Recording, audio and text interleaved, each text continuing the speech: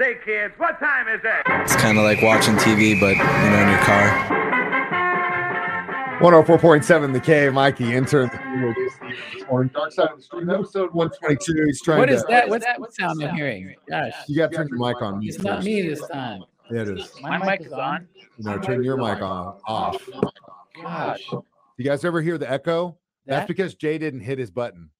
Now we should be Now we fixed. good? Dark Side of the Stream, episode 122. Mike, the intern, Jay Stevens in the studio.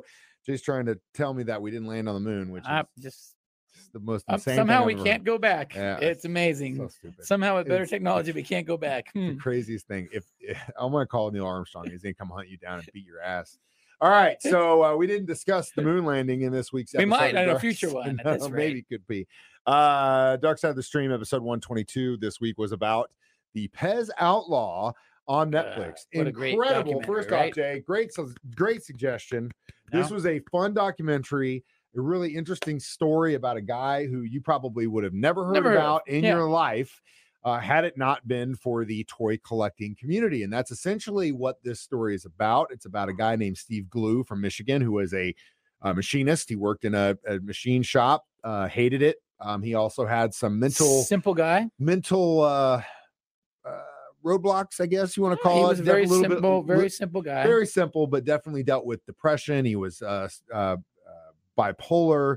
I guess you could say a little bit OCD in some facets. But when you start to meet some of these collectors, especially the one that was in where was he? He was in Eastern Europe somewhere, and he was talking about how collecting is a disease. And I, as a collector, Yeah, you collect records, right? he's not far from the truth. I've gotten better over the years as far as what I'll go for and what I'll spend money on because I'm honestly out of room. If I owned a record shop, it'd be a different story. But yeah, it is a disease, especially for someone who wants what they want and will do anything they can get. At one point, one lady who collects Pez says she dropped $11,000 On Pez. on guys. one Yeah. Pez collectible candy dispenser. One. It's insane. It's insane. What are they actually worth? It's What's- just like let me ask Bitcoin you, and stuff like that. you- What is it you- worth? What you somebody don't- will pay for it. You're know? not. I don't really collect much. You glitter. like I collect toys. glitter. I mean, You like toys almost, right? You get a certain thing. Like you kind of just gadgets. You're a gadget guy, gizmos, right? and you always but, go after this is cool. Yeah, blah, but I'm blah. not like, I have to have. No. a collection. And you are a Nah. patient guy Yeah. because you're also, not trying to spend a ton of money. What's the most you've ever spent on anything like this, like collectors wise? Did you ever spend a lot of money on a record, a baseball card, a guitar? I have an autographed Peyton Manning jersey that I probably spent a little bit on. I have. Why'd you go for it? It was a signed Tennessee jersey with a picture of him signing it and everything. Like You just were like, certified. I'm. Yeah, I picking was a that up. big Peyton Manning fan back in the Okay. day, and I figured that he'll Hall of Famer one day. So I've had that. I've dragged that around for a long time.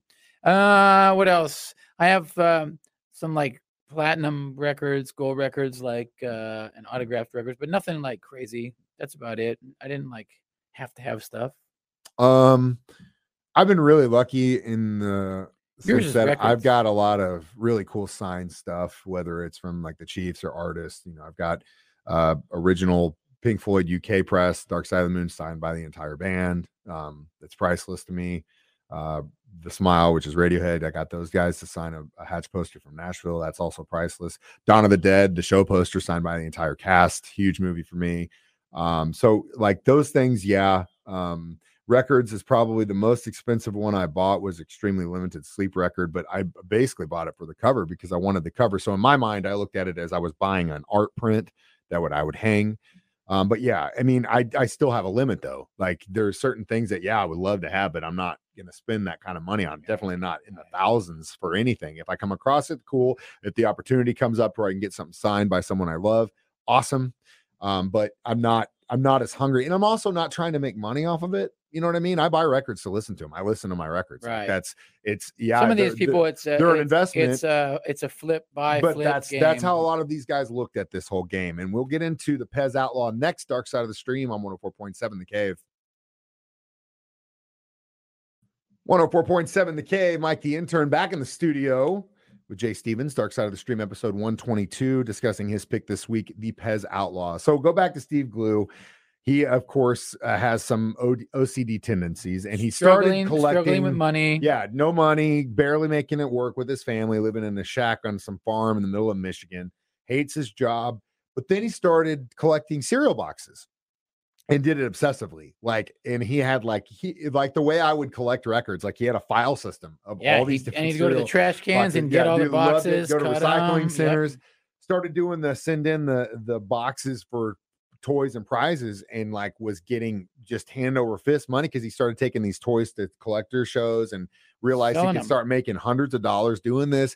He claims, which could be not completely true, that the whole one item per household rule change was because of him sending that stuff in. The rule. It's possible. But then once they started doing that, he was out. And he said that he had enough toys to go to one more toy show. And while he was there, he came across the Pez dispenser and was like, oh my God, this is amazing. And someone at that show said, you know what, if you're a smart guy, you want the good and you want the stuff that's real good, you should go to Eastern Europe where they make them. And at this point, I had no idea. Yeah, I had no idea how this worked. He'd never been on a plane or something like that, right? Yeah, he didn't have a passport. And props to his wife, and props to his son. And we'll get into that in a little bit. But him and his son essentially buy a ticket, and they go to Eastern Europe just to find where this factory is, which they end up realizing that it's printed on the Pez dispenser box. And so they find it, they go in there, give some guy some cash, we want to buy some Pez. They're like, yeah, whatever. It's American dollars. We'll take it. Who cares? Here's your box. Backdoor deal. Here's your bags of Pez, like thousands and thousands of bags of Pez. The reason why these were so sought after was because, and I didn't know this either, Pez USA is its own company, and then Pez International is everywhere else in the world. Pez International will come up with these really cool ideas. They'd send them to the US, and they'd say, that sucks. One of the things that they ended up getting was this thing they called the Bubble Boy, who was, I guess they only had they said at this point, 20 ever made. And it was the brainchild of the guy who ran Pez USA. They ended up saying, it sucks, we're not going to do it. But then internationally, they still made a couple copies, and Steve Glue's son actually was gifted one of these. Someone actually offered him $1,200 on the spot for this one Pez. And he's like, yeah, dude, I'm going to take it. It was a gift. It didn't cost me anything. So the other thing that was interesting to me is that legally he cannot sell, or you could resell them as a collectors, but the Pez guys hated collectors because it was like they're undercutting what they're doing and they're giving a value, blah, blah, blah. It's kind of what you see in ticket scalpers and record collectors jumping in on limited releases and stuff like that. And the manufacturers in the US are like, this guy, we got to stop this guy. So, but the reason that he was able to go into Eastern Europe and bring back thousands and thousands and thousands of Pez at a time was because Pez USA's lawyers did not register their trademark with Customs. Border Patrol. Yeah. And so, the first trip they come back, Border Patrol takes them into a room. Down. The guy's looking through all these, and he thousands goes, of Pez. You know what? If they're so stupid, they cannot file this trademark with us at the border. Go for it. You're in, buddy. Do it. And that's exactly what he did. And he made thousands and He's thousands. He's this hillbilly guy going over to Eastern Europe and just cutting deals, man. Supposedly getting in with one of the execs over there. And there was some shady. It sounded like some side hustles. They had him on the thing, and he was like, "Nah, I don't know what he's talking about." All right, you don't know me. You don't know me. Yeah, it was sketchy. If someone ever says that to you, you don't know me. We'll get to more about the Pez Outlaw next. Dark Side of the Stream on 104.7 The Cave. Turn Jay Stevens back in the studio, episode 122, Dark Side of the Stream, discussing the Pez Outlaw in length. Again, he at one point, he being Steve Glue, says when they're talking about his wife, because obviously at one point the rug got thrown out underneath of him. None of the Eastern European guys would sell to him anymore because they were getting pressure from the Pez USA guys saying, hey, this guy's screwing with us. Man. Stop. He wouldn't let him near any studio. He wouldn't let him any near factory. The execs who were his friends all of a sudden pretended like they didn't know him because it was their livelihood. And, that is what it is.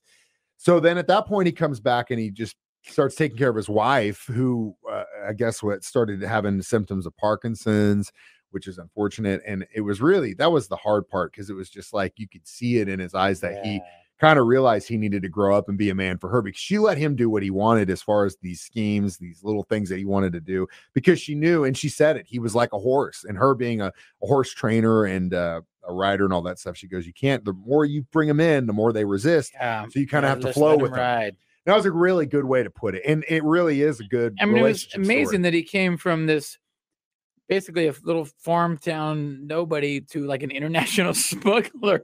Yeah, he still goes to Pez conventions now. He's a legend. The last part of this I thought was just so brilliant was, and he definitely kind of screwed himself in this regard. He did. But so after the Pez guys get all the Eastern European connections to cut him off, he's like, you know what, screw it, I'll just pay for them to manufacture my own. Yeah. Pez USA's aren't doing these, so he starts doing all these like off colors, like the skull Pez USA would do colors. white. He does a black version, different colors, clear versions, like all these kind of. He's basically just changing it a little bit.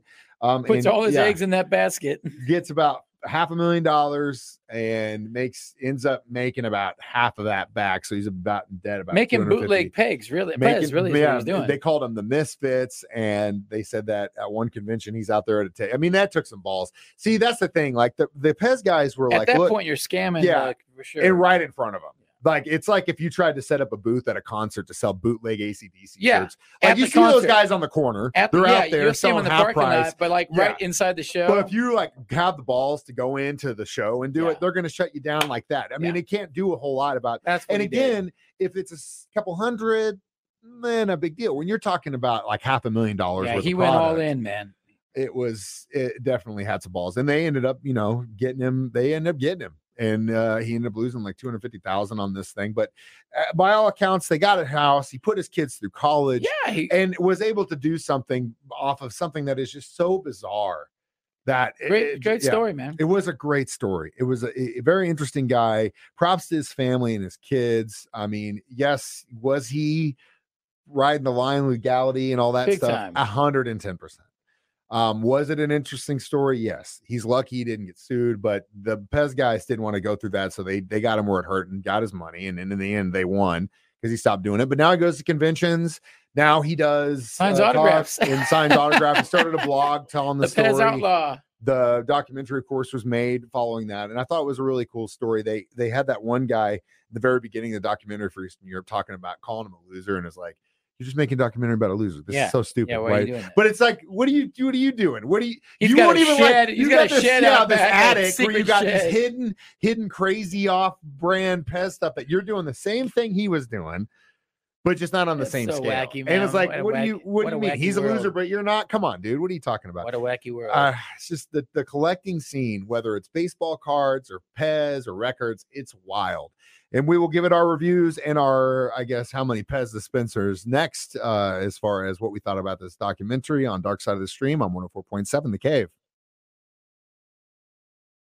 104.7 The Cave. Mike, the intern, Jay Stevens, back in the studio one more time to discuss the Pez Outlaw on episode 122. How many Pez dispensers would you give? I give it 4 bootleg Pez dispensers. Hell yeah.